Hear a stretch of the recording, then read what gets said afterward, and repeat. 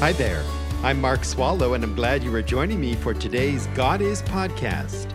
Let's get started learning who God is.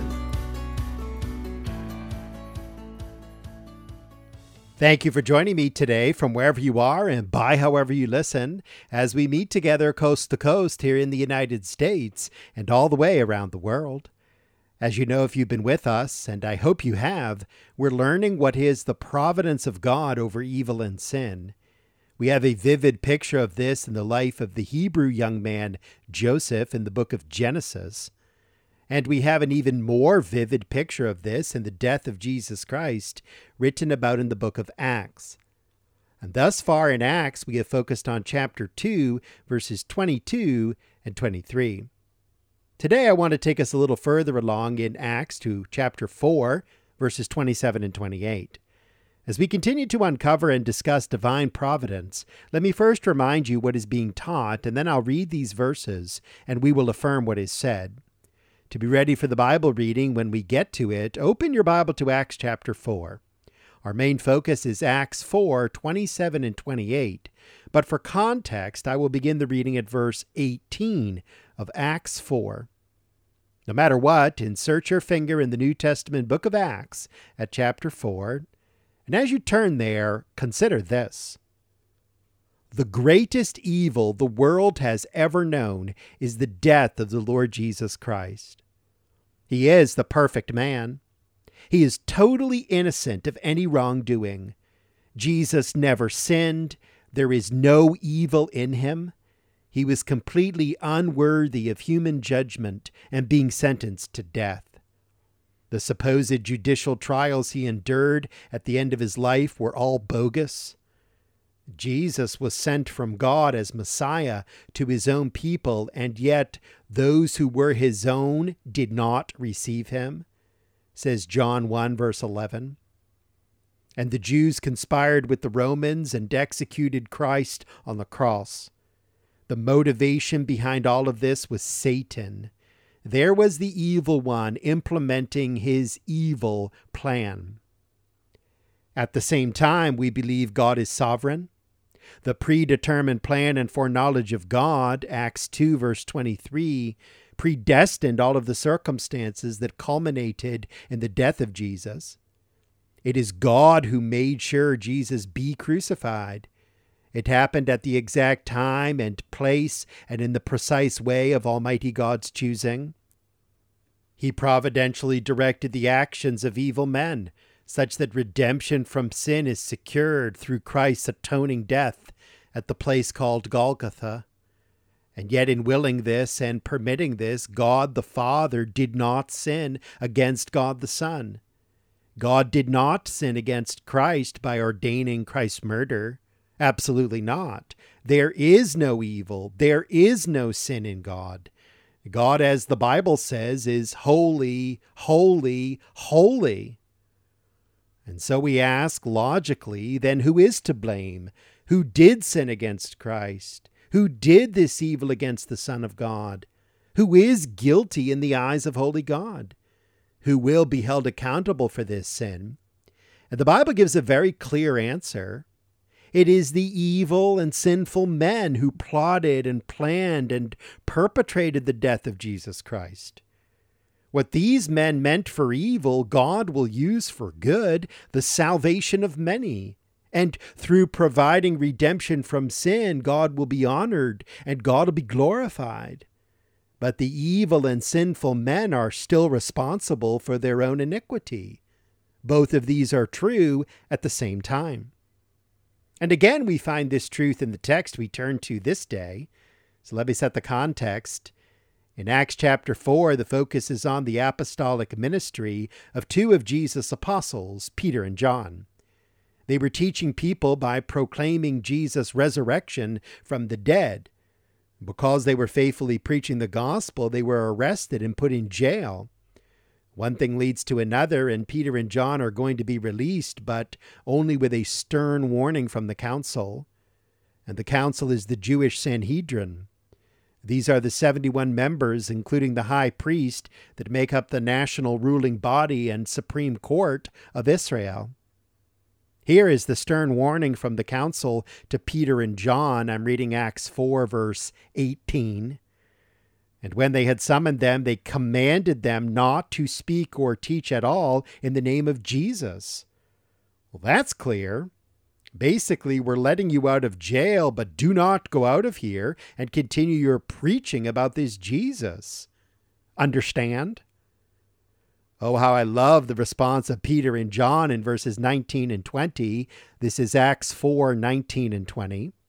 But Peter and John answered and said to them, "Whether it is right in the sight of God to give heed to you rather than to God, you be the judge. For we cannot stop speaking about what we have seen and heard." Basically, we do not obey men, we obey God. We are going to keep right on doing what we were doing when you arrested us. We are going to share the good news of the gospel of Jesus Christ, whether you like it or not. And that is what the apostles did, and that, my friends, is what any one of us who belong to Christ must do today. We live in a society where Christians are being told to shut up, to keep silent, and to bow to the commands of the ruling elite who hate God. Mere men and women who have no authority over us when we obey God and tell others about Jesus. Are we prepared to keep on telling others about what we have seen and heard, about how Christ has transformed our lives? Are we prepared to accept the persecution that is now here, an assault against us? Are we prepared to be outcasts in the culture because we dare to proclaim what is true?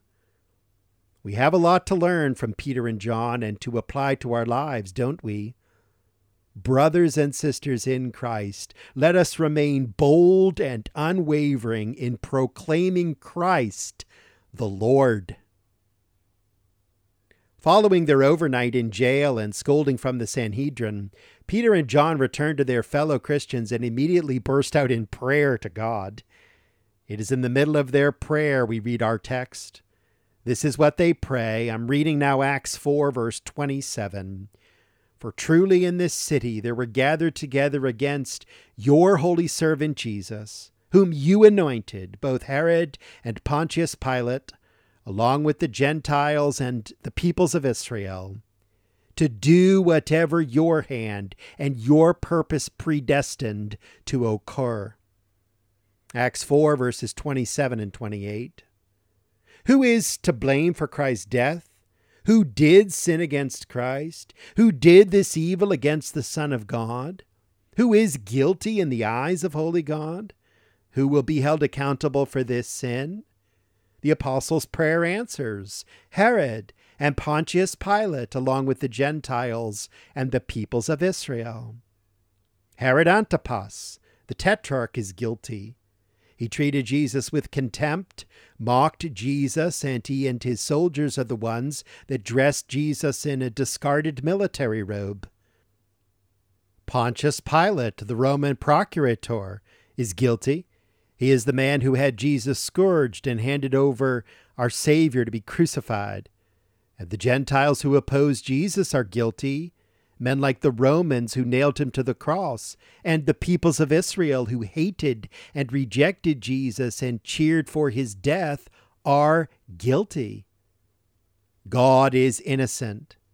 And yet, verse 28, these were gathered together against Jesus to do whatever God's hand and God's purpose predestined to occur.